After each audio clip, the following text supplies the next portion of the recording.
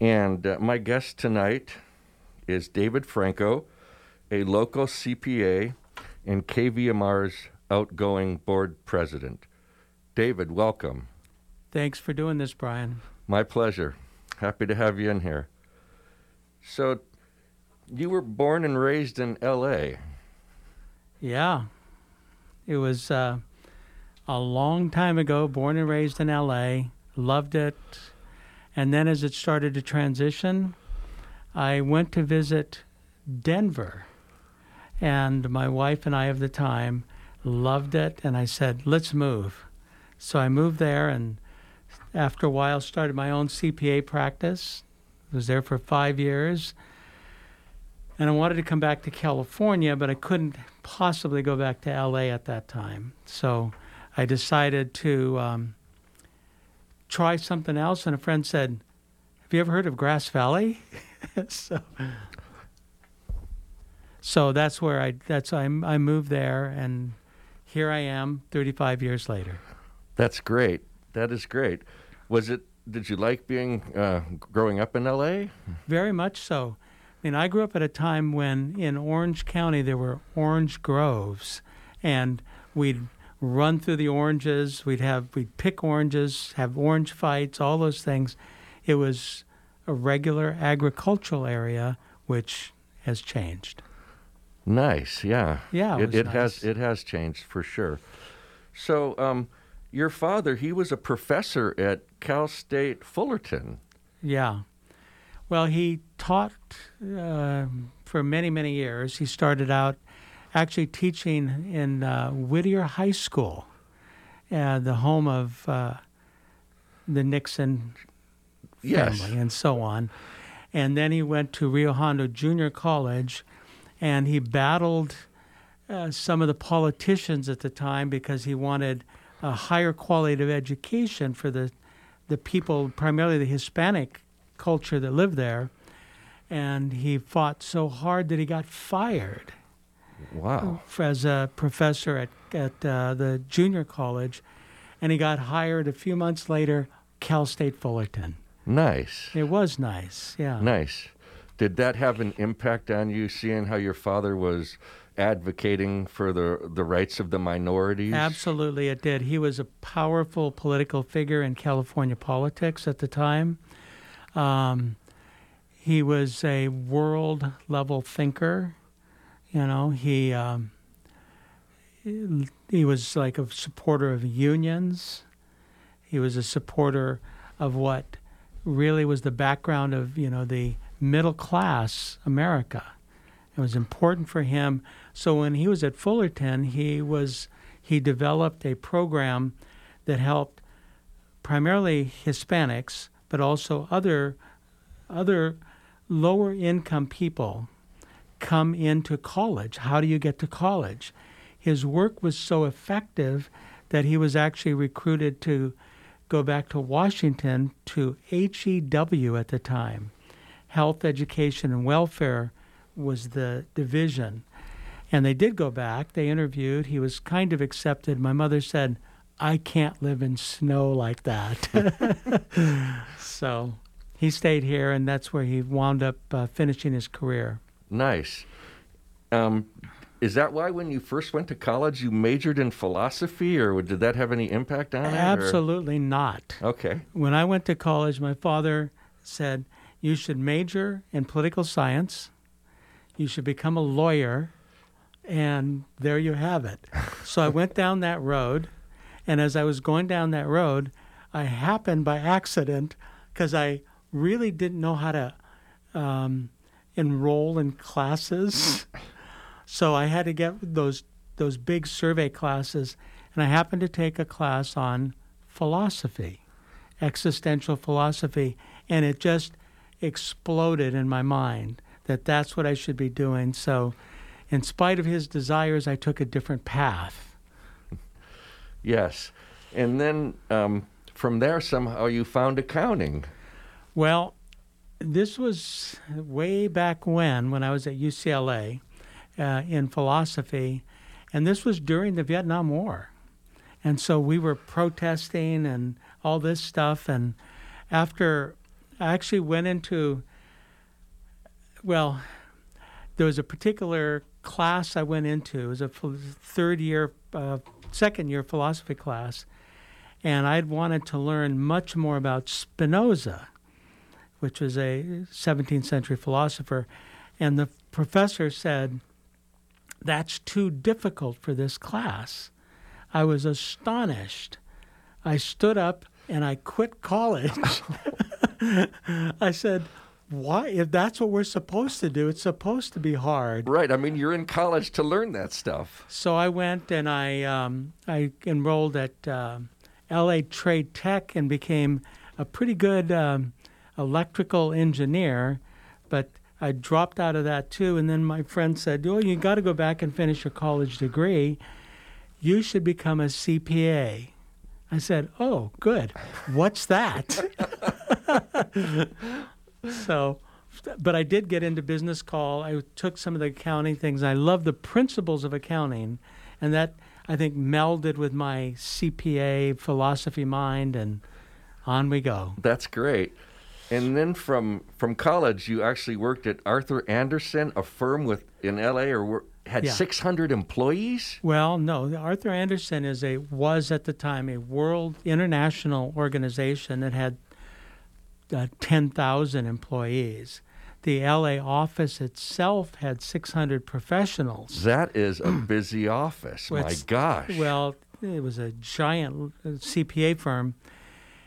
And interestingly enough, years later, when I finally made it back to Nevada County, a friend of mine, also a CPA, said, I worked at the L.A. office. We never met each other. Oh, my gosh. Yeah.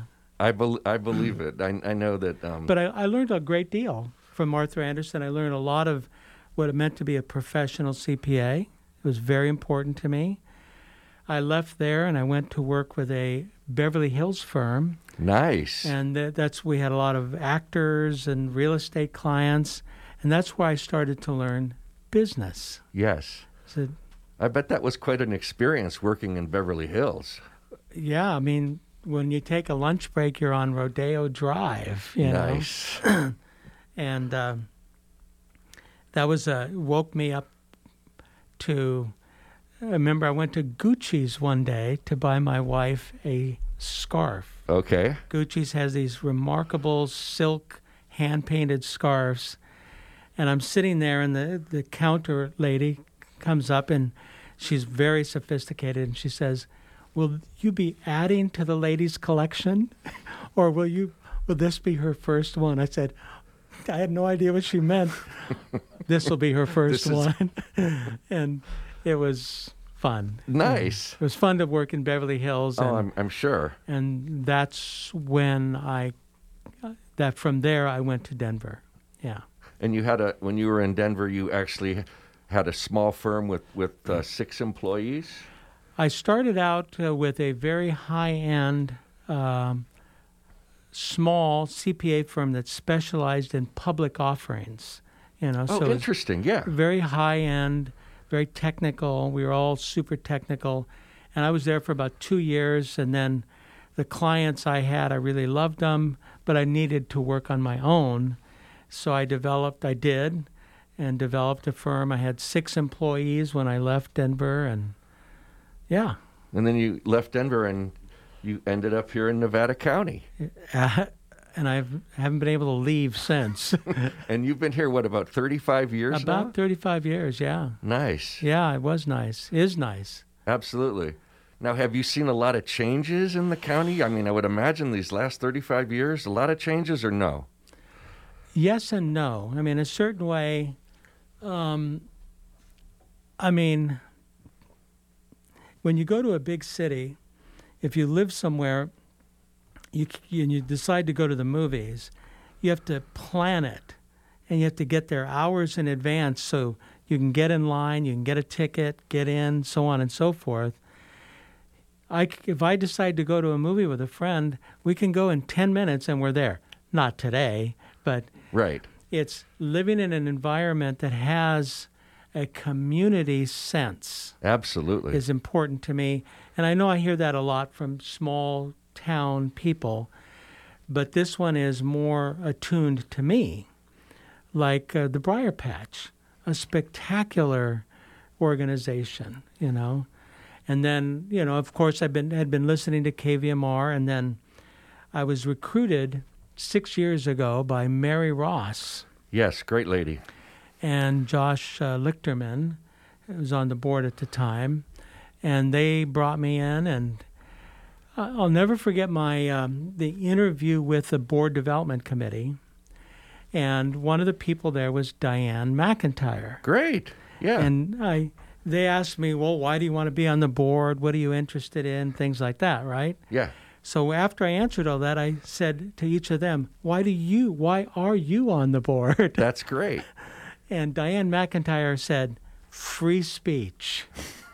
And that just bowled me over because of her passion and her love for free speech and why KVMR was a foundation opportunity for this county and community. Absolutely. And so did you actually start listening to KVMR right when you came into Nevada County, or? Pretty much. Yeah, pretty much. Yeah. Yeah, that's great. And so then you were on the board for 6 years. Yes. And after 3 years, you were elected board president. Correct. Yeah. Yeah. I followed some remarkable individuals. Mary Ross was president when I first got here. This is an individual that helped create the building that is now KVMR. She, Diane McIntyre, Julie Chiarelli, John Hensley, you know, was important in that happening. So was that right when you got on the board, or when you transitioned to president? It was right. No. It was when I got on the board. The building was complete. Oh, it was. Okay. Yeah, so it was brand new when we got on the board. Yeah. Oh, nice. Yeah, absolutely nice. Yeah. Yeah, that was quite a project for sure. Yeah. When I think about it, I wonder, gosh, would I have voted to go for this building? And I think I'm not sure that I would, because of the spectacular financial burden on a little teeny station.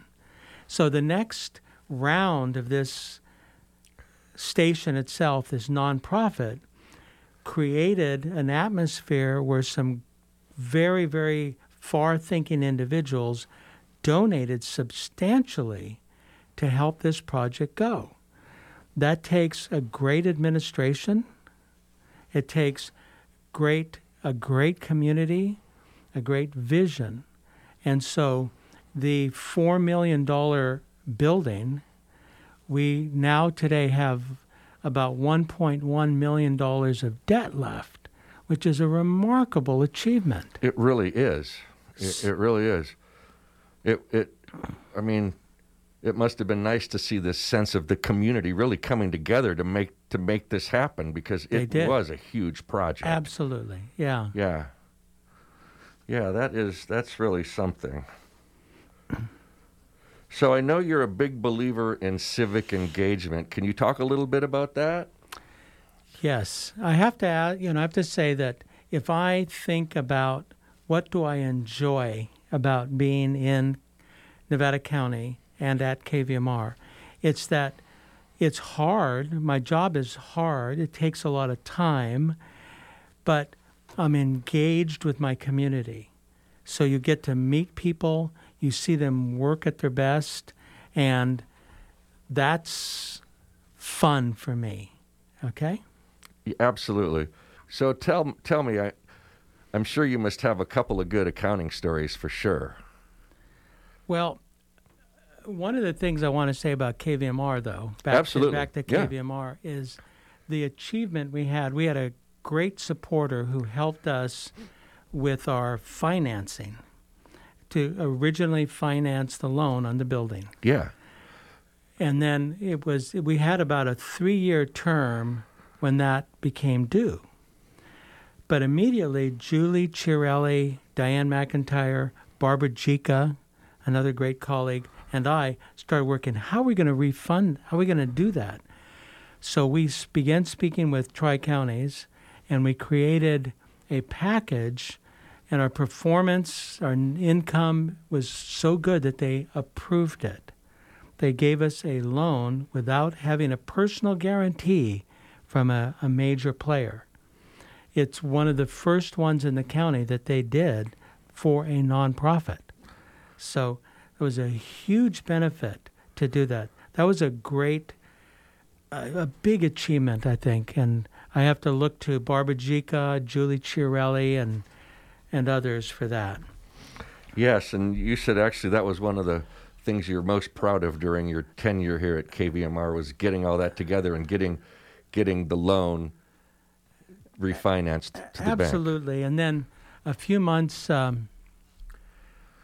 a year and a half ago, almost 2 years ago now, little more than 2 years ago, I got a call from Julie Chiarelli, who had done a terrific job of creating what we have in the station.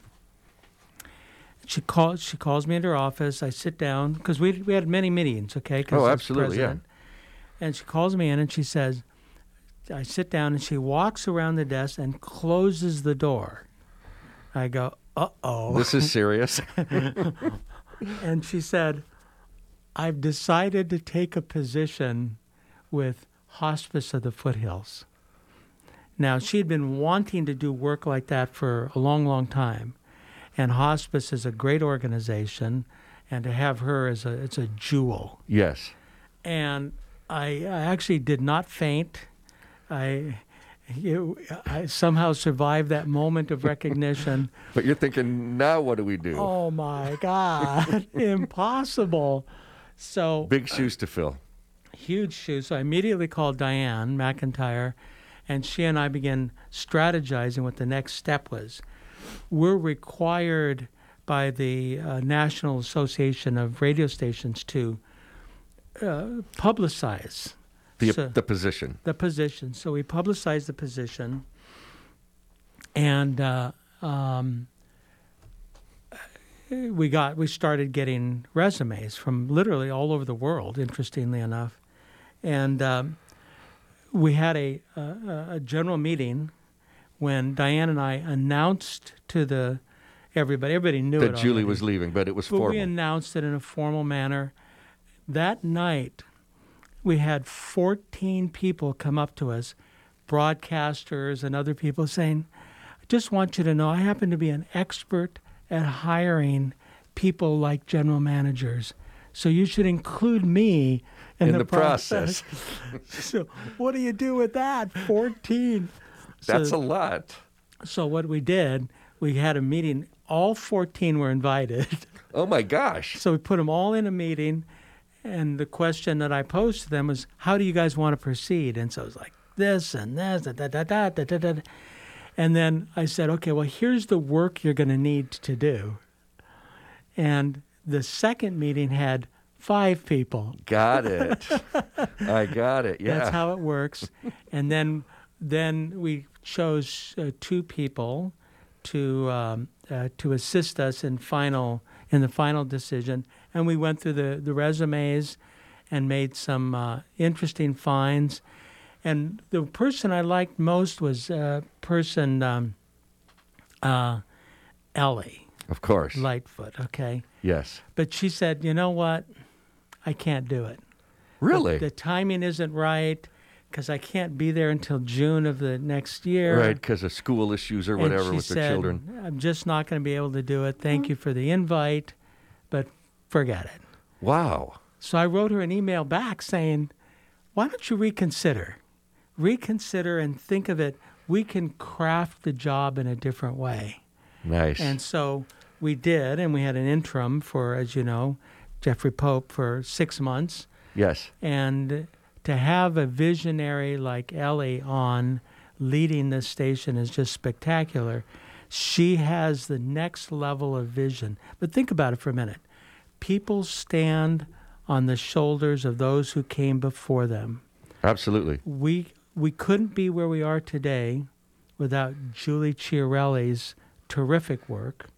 We couldn't be where we are today without, what do we have, 200 broadcasters that have held the torch of excellence and what I consider really unique shows Absolutely. We have some remarkable shows. Eclectic shows. Very eclectic, but they're good, south of the border, on and on and on, just really good music. So, and then we began the final process of interviewing, and there was no question but that she was the best candidate, and I'm thoroughly convinced we made the exact right decision. And I think you did too. Good. And thank you for that decision. You bet. So talking about that, being a board president really does, you have a lot of skills to be a board president. Talk about the leadership skills. I mean, that's a big part of it, right? And delegation or... Well, leadership is an elusive product, okay? It's an elusive skill set. But think about it for a minute. When you have a board, you have somewhere around 9, 10, 11, 12 individuals who are pretty skilled players, right? Yes. These aren't newbies. These are heavy hitters. So the biggest thing for me is how do you give everybody the forum to express themselves, but at the same time keep the ship going in a particular direction. And that direction is our mission statement, which is to provide for our community. And so, there's infinite number of challenges. One of the big things to learn in the leadership position is patience. You can't rush quality. Quality gets formed by great craftsmen making a model of what will appear in the future. Well, we have that. We have that now. So we absolutely do. Again, the phone number here is 265-9555 if you'd like to talk to David Franco, our outgoing board president. So tell me, David, you have just a couple weeks left as our board president? Just a couple of weeks, yeah. And then what? Well, I'm going to see what it's like to not be on a nonprofit for a few weeks. Okay, it's been a wonderful but demanding, effort, and I'm very glad to have made that effort. And but we'll see. We'll see. I'm always community oriented, so I don't know what will come our way. Just kind of take it easy for a while, huh? Yes. Well, we're sure going to miss you around here, I can tell you that, well, thank because you. you've always been there for us, and yeah, and we appreciate that. And by the way, I want to shout out to the staff here too. Okay. Sure. And behind the scenes, here we are, these faceless voices on the radio right now, and it's going out, and some people are listening, and so on and so forth. But there's so many people that are critical to that coming to be on the air right now for all of us, And for instance, we got a great underwriting leader with Melissa and her team, Jessica, Adriana, Brian. It's a great team. It's a great team. They work very, very hard. So that's the day-to-day nameless reality of creating an organization like this, led by the board, but also implemented by Allie. Yes, absolutely. It's been strange with COVID, Yeah.